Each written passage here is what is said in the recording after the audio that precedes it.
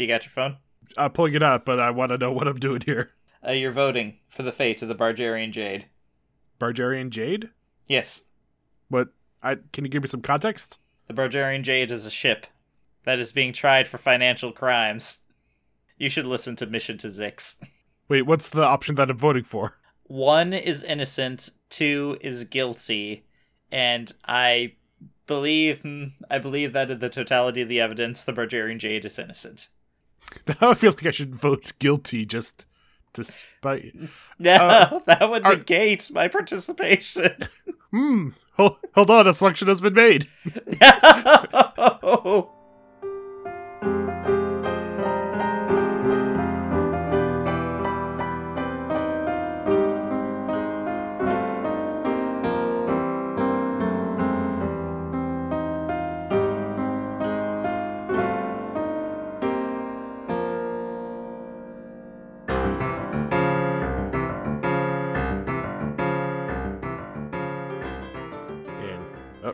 Hold on. All right, starting in 3, 2, 1. Sorry, can you cut that down again? 50 episodes of this, Sam. In 3, 2, 1. Welcome to Brokusatsu, Two Brothers' exploration of tokusatsu shows and associated media. I'm Harry. And I'm Sam. And I just want to send out an apology to all our listeners for putting out 50 episodes of this. You've been with us through thick and thin, through pretty much thin. I'm going to go with thin, just 100% thin. I did shout into the back of a directional microphone for about half a year, and you, against all odds, a certain number of people have listened to that, and thank you for that. Thank you, and we're sorry. And we probably owe you something. So just send us a message and we'll figure out what that is. Yeah, we'll buy you lunch. Just Yes, we will. If someone writes in and in person. What? In person. They have to find us. No. Post on our Facebook group just a receipt of a lunch. Under $10. We're not made of money. I'm not making this offer. I was doing an intro into. I was trying to. So here was the transition I was attempting. So I'm not giving away fucking free money to random people. No, I will literally buy someone's lunch so long as it's less than $10. Just post a receipt and then PM an email, and I'll PayPal it to you. Can I post a receipt? No, fuck you. Okay. Anyway, here's the transition I was gonna do. You'll need to find us in person. And it'll be slightly more possible to do that after this because for our 1-year anniversary episode, we've decided to kind of aim a little bit more at personal information for both me and Sam. We're covering episodes that were released around the time that we were born. Also, I should point out, Harry says this is our 1-year anniversary episode. That is a lie. This is episode 50, which is not 1 year. It's almost 1 year. But I think we lost a couple weeks. We lost a week, and then there was another week where we did a commentary track. And, I think our first episode is in August. Let me pull it up. Wait, did we not count the commentary track, Harry? I think one of the commentary tracks I listed something else. So, scrolling all the way down. Harry, I trusted on you for the math. I'm not going to do the math. Well, the first episode is August 15th, 2018. So this will be releasing on August 11th, 2018. So that's fucking close enough, Sam. God damn it. Speaking of close enough, I don't think either of us were born on a Sunday, which is the day these were released. So they're in the ballpark, but they're not on the days we were born. They're on a weekend, and I picked the episodes close that were interesting looking based on the titles. Great. And interesting. Yes, I will absolutely give you credit for interesting. This was a suggestion from Daniel K. Thank you, Daniel K. Any other listeners, feel free to throw suggestions because, one guy has gotten 2 episodes based on requests, so we're down for whatever. But no, first off, we're starting with an episode of Space Sheriff Scheider. Yay! Released on October 26th in the vicinity of Sam's actual release onto this unsuspecting Earth. As this show begins, Harry sent a very pressing and semi-threatening request that I actually watch the opening credits for these shows, and so, against my better judgment, I did. And there's a theme in both of them that both of them feed their 80s shows, and they both have cars driving off of cliffs exploding in the very stock footage way. So it's that era of show. Yes, I believe MacGyver also had this in its opening credits. The A-Team definitely had this in its opening credits. Just, if you see a car, you see a cliff, you got an explosion, that's your opening credits right there. But then when we get through that, and like just main character drive through boxes, stuff like that, we start into the episode proper, where a man is laying on a table, being looked at by a very goofy dressed Gegala enemies right here. Yeah, I'm gonna go with, I wasn't sure, I kind of called this like pseudo-Egyptian gear, maybe kind of traditional Indian gear, like, or some kind of unclear mix of whatever the hell they could find in the costume shop when they were putting on production. Okay, so there's a guy with a horned disco ball hat. There's another guy in an armored turban who's flanked by like 5 ladies in Viking gear. And their like mooks, their minor henchmen, all have big toothed demon masks that might be from No Theater, something like that. So I actually, Harry, on the subject of the mooks, I'm gonna just kind of start this right now. Like, for me, they looked a fuck ton like Tendoshan Raiders from Star Trek, wearing just kind of like casual evening gear. Or Star Wars. Or Tusken Raiders. Okay, because I was like, what word did he use there? Did you mean to say Trandoshan? Because that's also something else. Harry, this is me. This is me in pronunciation. I got it in 2. That's pretty good. You know what? You're right. You clear that bar. Anyway, they've been experimenting on making creatures out of dead animals and humans. And as we see, a monster mask gets put on this guy on a table, and some lightning shoots him, and he is a creature from the Black Lagoon. But only from the shoulders up, because the rest of him is just in shorts. This is a low-budget series. Yeah, also, this is definitely a guy that they make, like, swim a lot in this episode, and if they put him in any more of a costume, the risk of drowning would be a little bit too much, even for the 80s. You underestimate Toei. No, I really don't. I really don't. But this isn't the 70s, Harry. This is the 80s. There are goddamn standards. The villain, I think the one with, like, the armored turban says, all right, you owe us your life, so you gotta work for us. And then they talk to a big face on a wall, which congratulates them. The villain plan of the week is to create an underwater paradise. Also, the villain that is explaining this, the one with the disco ball turban, appears to be, like, a very trans/80s trope of the villain is default gay.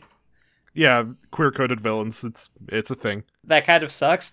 Although I will say that kind of for the remainder of the episode, the gender politics, not bad. Yeah.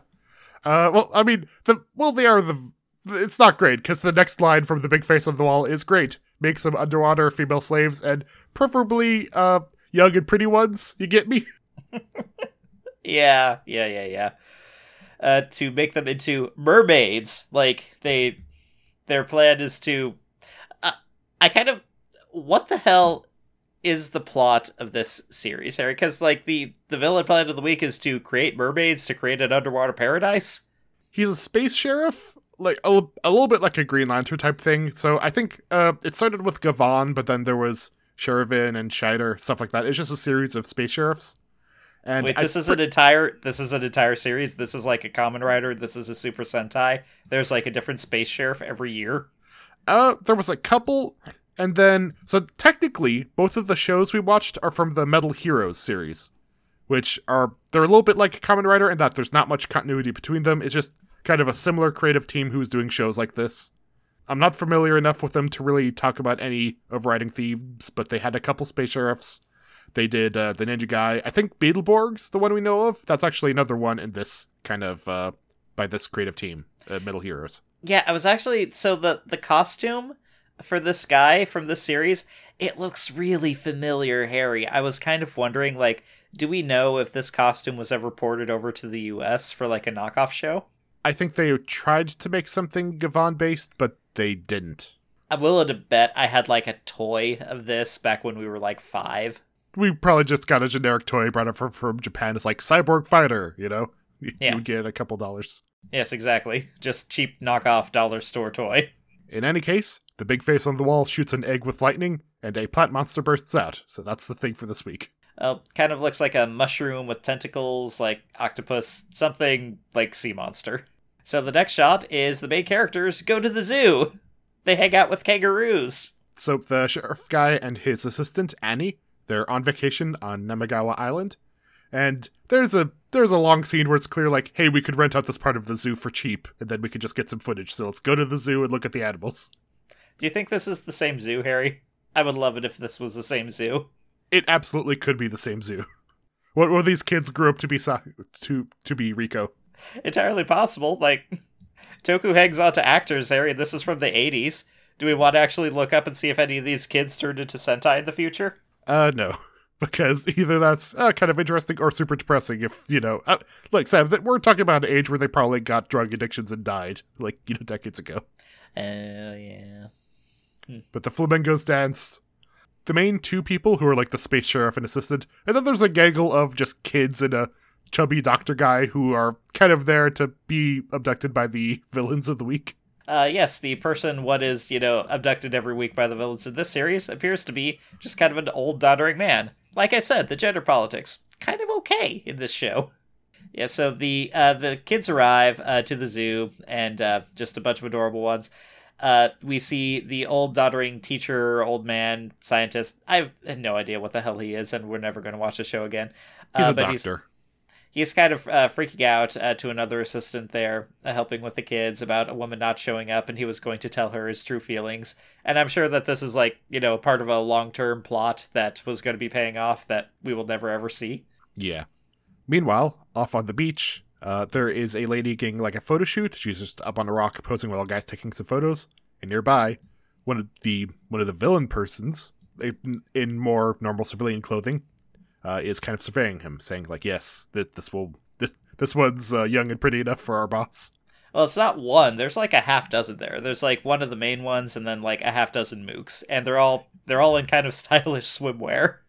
Yeah, like he kind of just has the 5 ladies in Viking gear. I mean, they're in civilian clothes, but they're just kind of always next to him and not really doing anything. Well, they do a little bit in the future. The doctor checks into the hotel with the kids, like how cozy, they say the room, which is like, oh, we could spring for a good room. But they can't see the beach. There's some synchronized taking the shades off of some of the female assistant villain people coming up.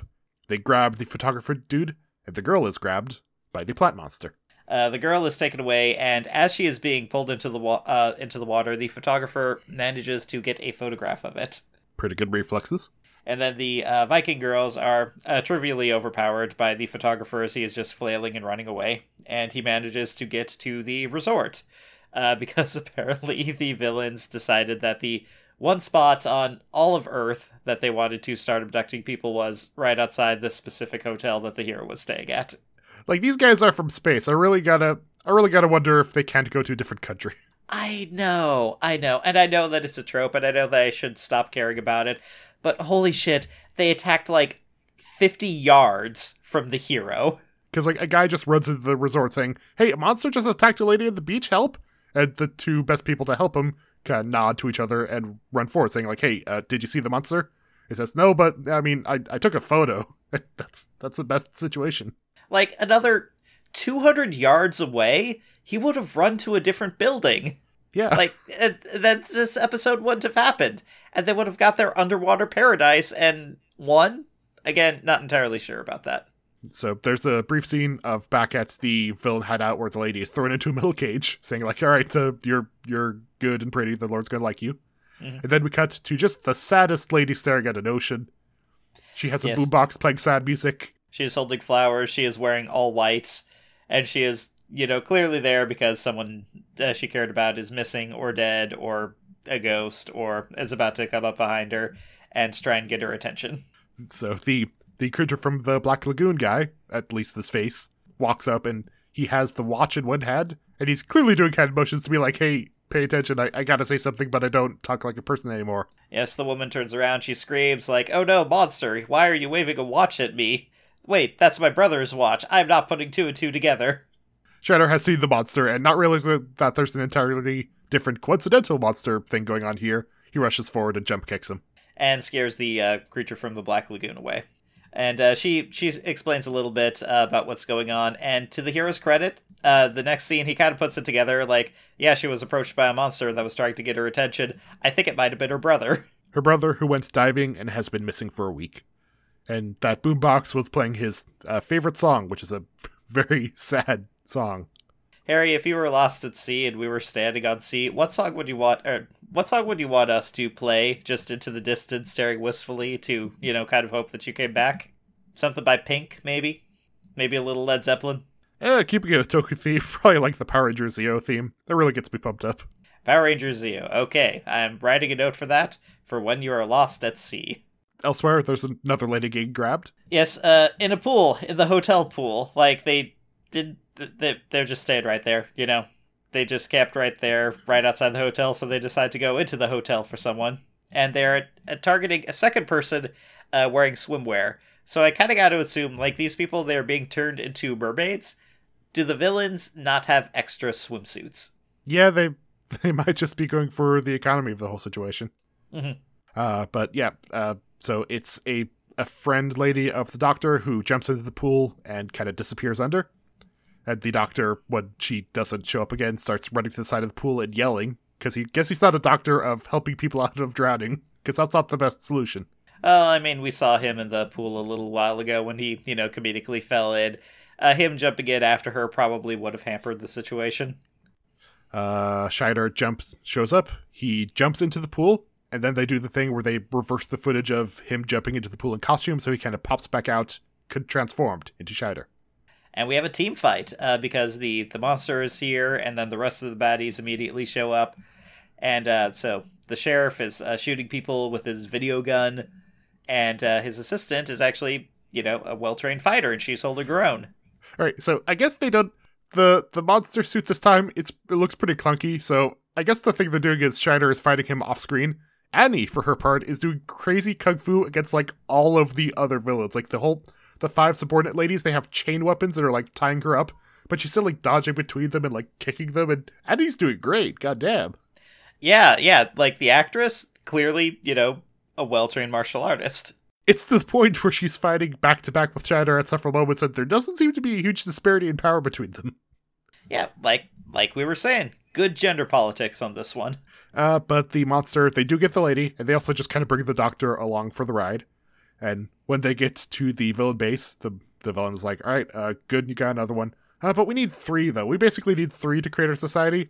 Hey, Black Lagoon creature guy, you have a sister. Go grab her. Now, if they're trying to create a society from, like, a genetic pool, do they really want to grab this guy's sister? Because, like, again, I'm still not entirely sure why they're trying to create mermaids in the first place. Like I wasn't even thinking of them, like, breeding a whole race. I thought that they were just, like, getting workers or something. To do what, Harry? What are they trying to do? Maybe it's like a villain plan, like we need a first test batch to show this works, and then we can get some investors. Are they trying to, like, create an undersea, like, Cobra base or Decepticon base? I guess mermaids would be a valuable asset in that kind of construction. But the monster face on the wall really just said, I just want young and pretty ones, so is this just the monster face, like, having, like, a week off? Like, just get me some hot young ladies that are into mermaids. This is a me week. This is my kink. Don't judge me. There is a girl. The sad girl on the beach is still sad, still on the beach. She's got her boombox. And the merman shows up and kind of starts trying to abduct her this time. But he is fought off by the sheriff and the assistant. And before he dives in the water, they tag him with an electronic tracker. He runs off. He's back at the base. And then, the doctor guy is just screaming, please don't do this transformative thing. And Vel just shouting at him to shut up. The creature from the Black Lagoon shows up at the base. They ask why he doesn't have a girl. Then they ask, wait, what's that electronic, obviously a tracker on you? And then they actually start to fight. Like, the evil mastermind punches the creature, then the creature attacks back, and they throw down a little bit. But he quickly gets taken out, he gets stabbed in the neck, and goes down, and that's it for Shape of Water. But then the heroes show up. Yeah, it's pretty accelerated at this point. Like, the sheriff and the assistant, they show up. They, chase the bad guys away. Like, the one with the disco ball turban kind of blinks out of existence.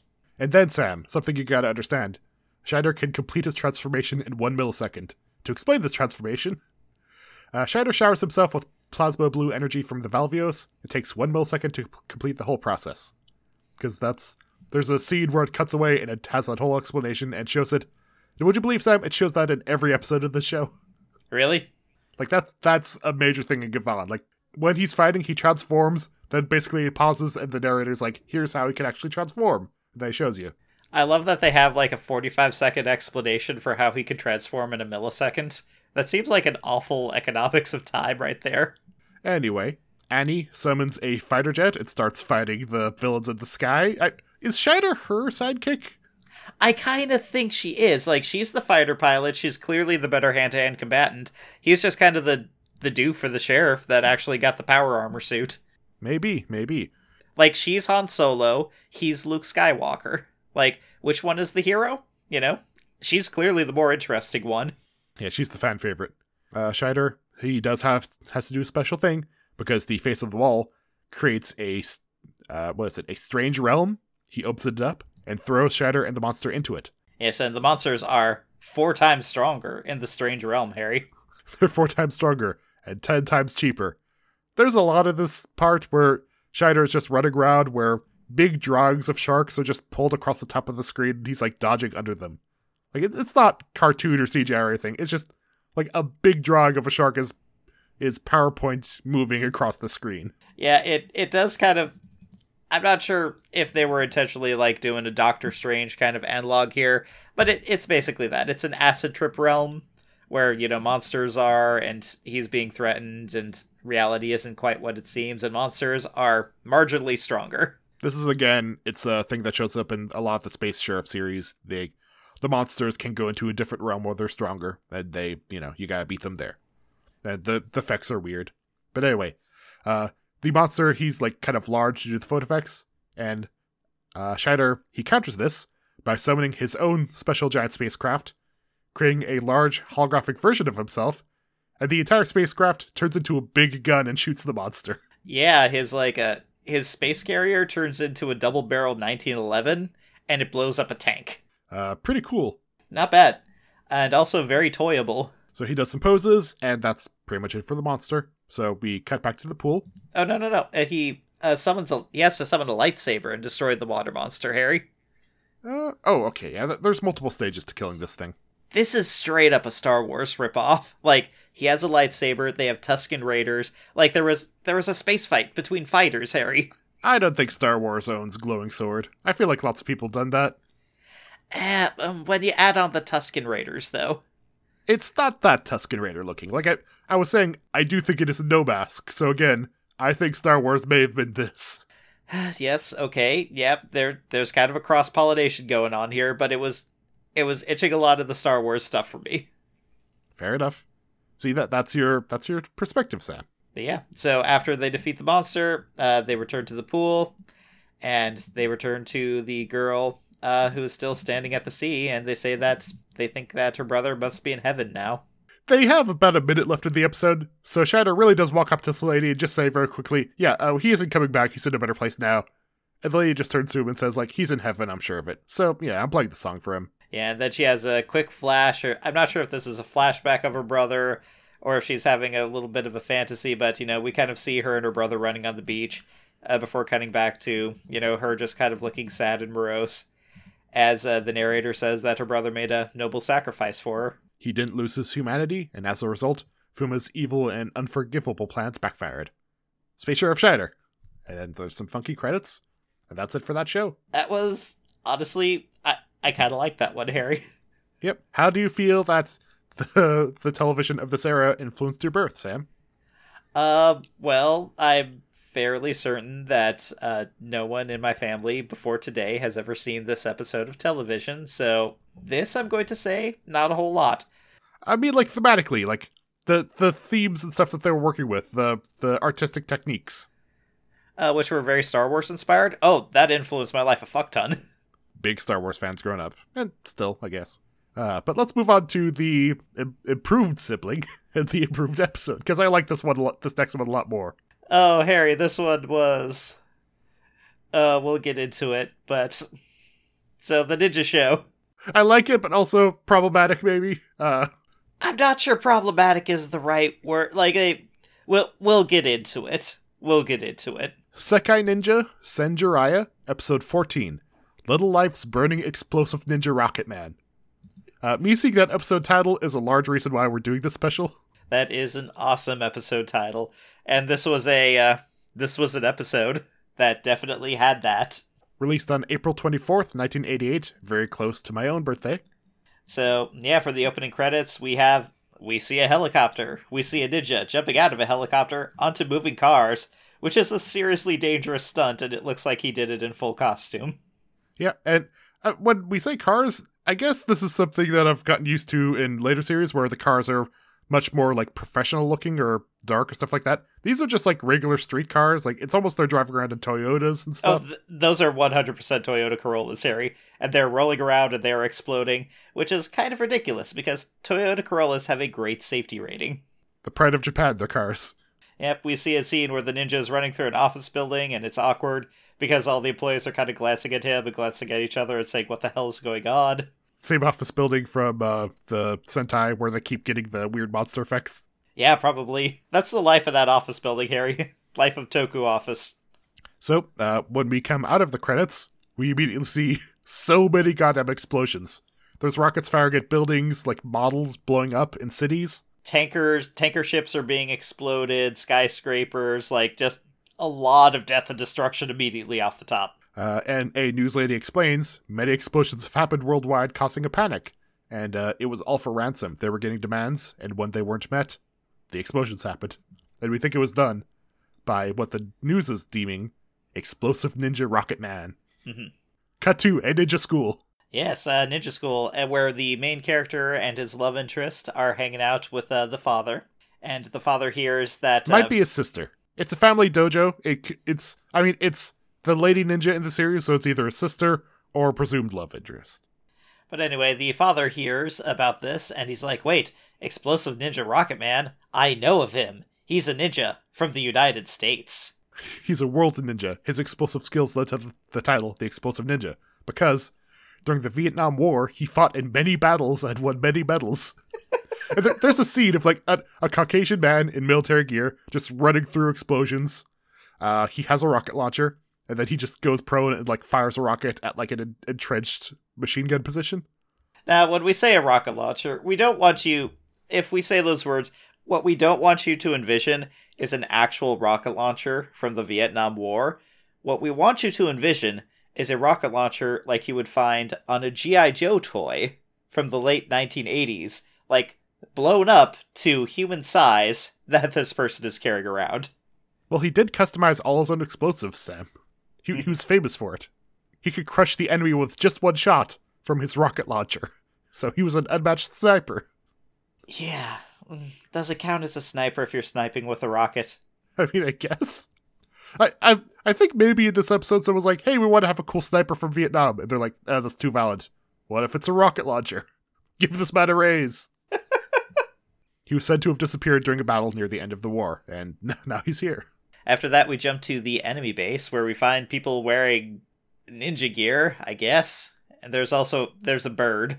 He was on the phone. Yeah, there's just dudes in what you would think is like traditional fantasy ninja gear, like the helmets and clothes and stuff like that. There's Tengu. Those are the Birdmen. I wouldn't say traditional fantasy ninja gear. I would say Final Fantasy ninja gear. I watch more anime and stuff. This is pretty typical for their depictions of fantasy ninja. Like, if they want to get fantastical about it, it's not just dudes in, just dudes in clothing like ninja actually were, because they were just spies. I guess I'm objecting to the word traditional, because traditional implies, like, real, whereas this is clearly not. Look, these guys don't want to hide their whole affiliation. They have a big sign on the outside of their building that says demon. They know what they are. And they're all just laughing it up because they have a computer printout showing all of the ransoms they've been getting paid. Just huge hundreds of millions of yen. Yes, the crow on a phone just finished extorting 100 million from an oil tanker company, which they're saying is a bargain for peace of mind. Yeah, I mean, fuck, oil tankers make so much money, that's like nothing. What's that, an hour for them? Yeah, fair enough. But yeah, then they're called outside after all the laughing is done, where one of their subordinates is rolling out a rocket tank. And I wasn't entirely clear at this point if this was the rocket ninja or if this was a standard person. We will, of course, find out later. It's just a ninja guy in the traditional ninja camo of pink and black stripes. Yep. Back to the dojo, where people are training. The main character is being kind of comedically beat over the head by his father. and two adorable children run in to give a little bit more exposition. A child and a dog. Like, the other child doesn't show up until later. Ah, okay. But he's shouting that there's a news threat, or there's a threat on the news for the bullet train. Which his father is in charge of. A friend of his is his father. The father of a friend of his. Oh, I thought that this was also the guy's kid. No, I gotta assume that it's just the thing where he has bunches of friends that are tangentially related to the stuff, so they have a way to tie him in. Oh, okay. So this is the adorable child that hands them the plot in a lot of different episodes. And we cut to a news conference with the, just a older man wearing glasses saying, yes, we've decided to, not pay the ransom because that's just the way you gotta deal with terrorists like this. We think it's a prank. Yes. After all the explosions and deaths, they think it's a prank. And he has a very photogenic moment when, in front of the reporters, his young daughter shows up and is like, hey, we were worried you were in trouble. He's like, oh, no, you're very adorable. Yes, tell your mom I'm fine. So the main character is there observing the press conference, but then as he's going outside and all the cameras are following the man, the ninja notices that there is a Tengu across the way on a building kind of observing things. And he gets into a very slow car chase. Like, they're going 20, 30 miles per hour. And there's a bird just slowly flapping through the air behind the car. No, don't say flapping, Harry. Do not say flapping. He was breaststroking. He was he was dog paddling through the air. This was a Tengu. They got a man. It looked like he was on wires. They just had this man in a bird costume dressed like a giant crow just swimming. Just kind of, breaststroking through the air. Not flapping. That would be too real. This Tengu was clearly swimming. And the chase goes on for a couple minutes before they are interrupted by rockets coming in. And we quickly see what Rocketman actually looks like. Sam, do you want to describe Rocketman's costume? It's a fucking KKK Grand Wizard. Well, okay. No, it's not, but they didn't know that, and it's very similar. So he's all in white, and his head has kind of a pointy... His head is like a rocket. He is a rocket. And I don't think they know as much about the KKK. It's very KKK looking. But he has little fins on the top. Harry. This was unexpected, Harry. To see a KKK man armed with a rocket launcher driving around on a motorcycle in Japan, fighting a giant crow. This is not how I thought this day was going to go for me, Harry. And when Rocketman sees Jiraiya, kind of driving around to his, Nissan, whatever, I looked it up, it's just a simple streetcar, he starts firing, a series of little wrist rockets that he has. He's full-on bullseye. He never misses. He has wrist weapons. But the ninja guy actually deflects one. Then he says, hey, I am... Then he drops his name, which I didn't catch, and I'm gonna stop you from blowing up anyone else. At which point, the Rocket Man, KKK man, he kind of stops him and says, wait, you're you? Oh, I think we're on the same side, because I'm being framed. Yeah, I've just been hiding in the mountains of Vietnam, whatever. And it just gets on his bike and drives off, and Jiraiya doesn't really chase him. Well, the Rocket Man, he flies away, right? Well, he flies away at one point during the fight, but then after he says, oh, hey, you're Jiraiya. No, man, I'm a good guy too, don't worry. Then he just gets on his bike and drives off, and Jiraiya just kind of stands there looking. Mm-hmm. Cut to the villains being, what I have to presume is very overconfident. This is episode 14, and, they have to have been foiled 13 times before. But still, the female ninja of the Demon Clan is laughing, saying, hey, so the super skilled explosion ninja is teaming up with Jiraiya, who stopped us forever. This is going to be entertaining in how we totally lose. Well, I mean, they have been making a shit ton of money lately, Harry.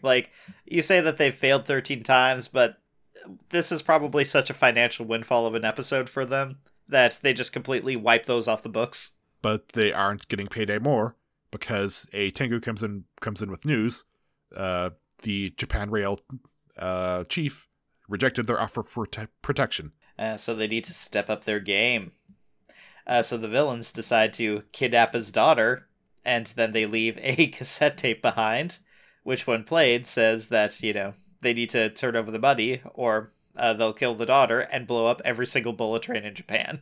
There's actually a pretty cool shot the way they do it, because they start off just looking at a tape deck playing the hostage call, But then they slowly open up a little bubble, and you see the lady giving the instructions, and she kind of shows up there. It's just a minor, like, they're doing kind of interesting things with the super low budget they have. And yeah, I like it. And as they're listening to this ransom demand, we jump outside where we see the Rocket Man listening with like one of those satellite dishes across the street, and he says, "Oh no, they've kidnapped the young girl. I need to go help them." And we get a flashback to his motivation. Because, hey, Rocket Man loves... okay, let me phrase this correctly. Rocket Man knows to protect children. Oh, you were going to phrase that very poorly. I know where that sentence was going, Harry. I caught myself. Because Good, there's enough... good. There's a flashback. He's stalking with his sniper rocket launcher through Vietnam. And he turns and almost blows away a tiny child. But then he doesn't. And he smiles at the child. And this is partially what convinced him to give up his life of war. Just to go into the mountains and just be himself. Build his rocket suit. It's like a Batman villain who got therapy and decided to just live quietly. So we see the father, he's about to cave. He's reaching for his phone, at which point the young boy, he says, "Wait, you're not going to give him the money, are you?" And the father says, "I need my daughter back. Also, they'll blow up all the trains. What else can we do?" And then it cuts. And the old man turns to him and says, "Well, I am the 34th head of the school of Togakure Ryu Ninja Arts. I'm super great. These guys are ninjas under me. We'll do everything to protect your daughter." And so the guy's stoked. So now we jump to the next scene where we see the leader of the train company showing up for what is clearly a hostage exchange. He is carrying a briefcase, presumably full of money. And he is approaching these abandoned warehouses and just shouting the daughter's name. He sees a red X drawn on the ground, and he goes and stands there. And then the ninjas laughing show up to make the exchange. So he hands them the briefcase, and they hand him the girl. And as they're walking away, they kind of crack open the briefcase, and they find it full of naught but paper. And the ninja turns around and shouts, "What is this?" And the rail bass turns and says, "Huh, I should have expected you bastards to separate a father from his daughter." And his voice is different.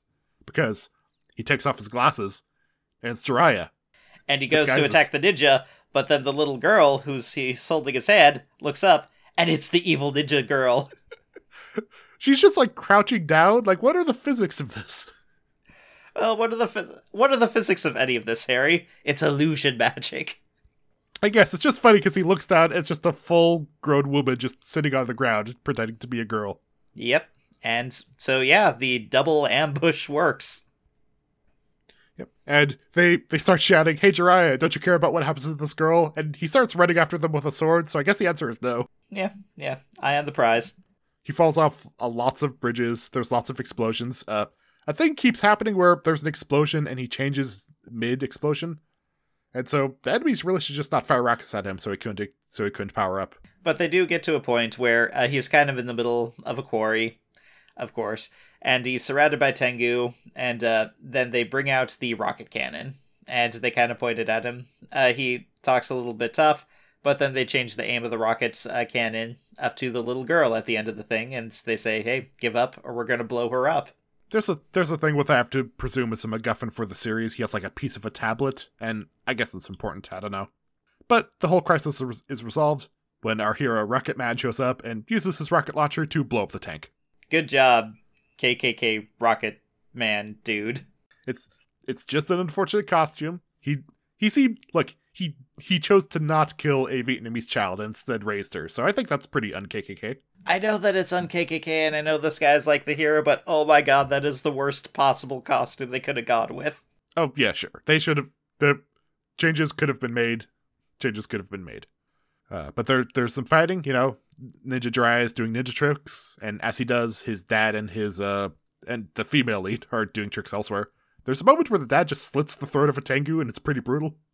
Yeah, a lot of Tengu get kind of like hardcore disemboweled and like sliced in this series. Like a lot of Toku shows are kind of bloodless, and I mean there's no blood, there's no like gore, but you know it's clear that these Tengu are living things that are being killed.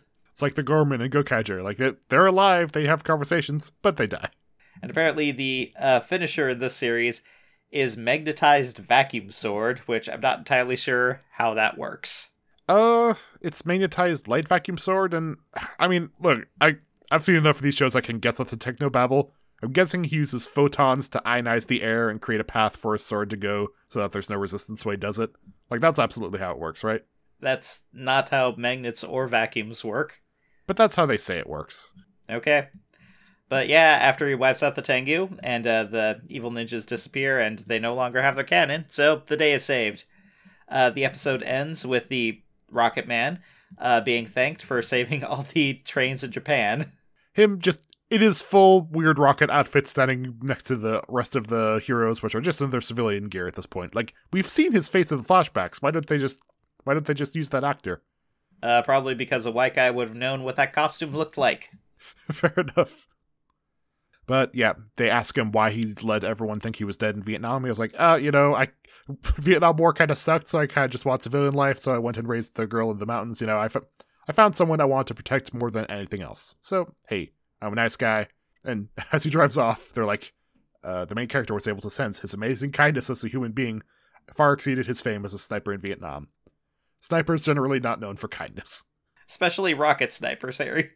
Yeah, that's not an insult towards snipers. Like, I'm sure in their civilian lives, there's many snipers that are, like, super gentle people. It's just, like, as a profession, it's kind of not for the faint-hearted. Anyway, that's the episode. And all I'll mention is that the next episode preview has a devil ninja and a prison ninja fighting each other to see who will be sacrificed to Satan. The show maybe is great. We might have to come back to this one, Harry. So that's the episode of My Birth. Yeah, like, I love it. I love the rockets and explosions and stuff. So here's a weird parallel. Our dad, served in Vietnam. He was actually in the rocket launcher corps. Is this our secret origin, Sam? Maybe? I don't know. Probably not. I don't seem to recall being raised in the mountains of Vietnam. Well, they always change it for the full series, but I don't know. Maybe the mountains of, Central California. Yeah. Are there mountains in Central California, or is it pretty flat? Japan doesn't know the difference between Visalia and Vietnam. Mm-hmm. So, yeah, just a couple quick views back at Classic Toku, and us just having a bit of fun, and we've been watching Toku for a while now, and because we know how some of it works, we decided to just do a couple quick episodes, and then have a fun game, where we are going to create our own Toku show. Yes. Based off random numbers, random suggestions, random words that we come up with. Harry, explain how it works. So, lots of Toku series, they're a bit like random concepts and stuff jammed together. Like, hey, Gokaiger is space, pirates, keys, legends, stuff like that. Gaim is feudal Japan, orange, dancing, things like that. So we're going to some online random generators, just Googling basically random word, random job, whatever, and we're going to see where that goes. Starting off with our main character. We are going to randomly determine a age and a job and a location. And then we're going to throw a couple of random words or phrases on the end of that, which we need to integrate into the series. And then we're just going to do just a very quick brainstorm elevator pitch for what the series might look like. Alright, so I'm going to start with the random age. Hopefully this is not, below 10, or else it'll be weird. 48. Okay, 48. Middle-aged. Yeah, so probably a family man, or woman. You know what, let's go with woman. Family woman. Yeah, we need more ladies in Toku. Random profession. Random profession, go. Stripper? No. Okay, new random job. God damn it. Why? Really? Really, Harry? Extruding, forming, pressing, and compacting machine operators and tenders. Okay. So... So they work in a factory. Yeah, work in a factory. They work like an injection mold thing, that makes parts for different... they get an order, like, hey, you're making this many of things. Let's see, what else? Random location. Okay, first was Antarctica, second is the middle of the ocean. No, that works. Hold on. Okay, no, wait. I went for landmass, and it's in Canada. Okay. It's in Saskatchewan. Saskatchewan. A little bit north of La Ronge, to the left of Mississippi. And to the right of Pine House. Shout out to all our listeners in Pine House. Yeah, Pine House represent. All right. So, a factory worker, 48 years old, in Canada. Cool. Okay, so yeah, that works a lot. That That makes a lot of sense. Just raising a family in the wilderness, I envision a lot of fights in the forest, a lot of fights near, like, rivers and lakes. Just a very nature-heavy is where we're going to be going with this series. Sure, yeah. I mean, do we want to make jokes about Canada? Absolutely, but let's get the one or two random concepts that we have to integrate. So we have a person. What happens to them? What is the plot that slams into their face? Random noun generator? Yes. And we're doing 2 random nouns, because it's like Kamen Riders and stuff like that. They're usually combinations of 2. So they are... Event and Thankful? What? No, 2 more. Dig and Proliferation. I like that. Dig and Proliferation. They work for an oil company. For a fracking company. Or are the villains the fracking company? Well, I mean, yes, they are, but... Okay, hold on. So, dig proliferation. So, let's say, yeah, the villain... Well, it's like fracking. They've been fracking. And they've awoken something from the deep. Yes, and she's just, like, a factory worker in the region. And, like, because she's been a local the whole time, maybe she, like, studied geology in, college. But, she has a factory job because, she wasn't able to find a teaching position. But... Is she, like, the one who's like, no, you're gonna awaken something? Like, these readings, you're gonna create explosions or whatever. I don't think she was involved with the fracking before the thing awoke and she was attacked. Or one of her family was attacked. And she had to go and rescue them. At which point, she gained powers from proliferation. What's a proliferation? What can we do with that, Harry? I don't know, proliferation. I mean, she could have... It's multiplying. It's, like, expanding.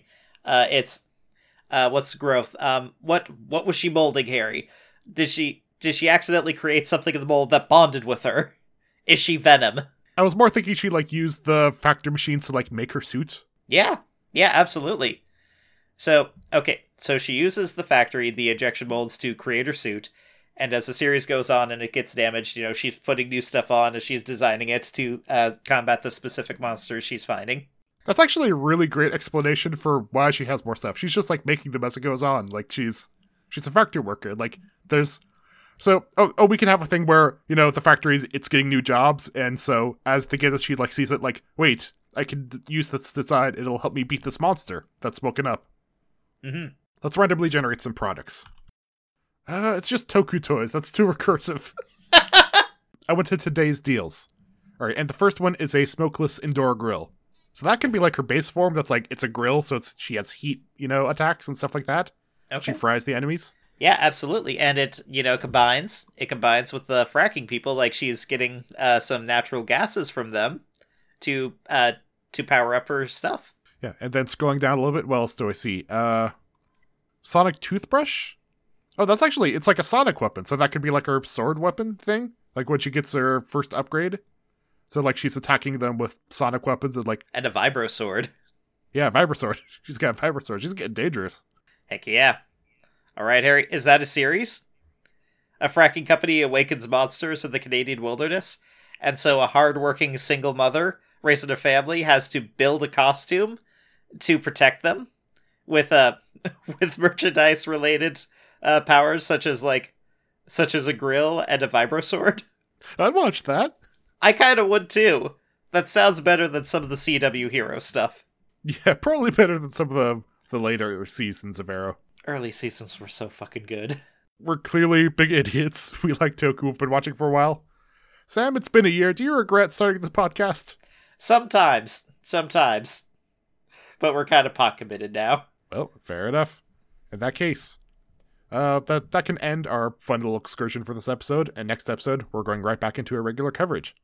With Pirate Sentou Gokaiger, getting the plot going as the second arc wraps up. In Kamen Rider Gaim, episodes 5 and 6, we get some more Kamen Riders. We hit some interesting, weird translation glitches that will be weird to explain. Okay. And Sam, you know how I've wished for major LGBT representation in these shows? Are you going to regret that wish? Maybe.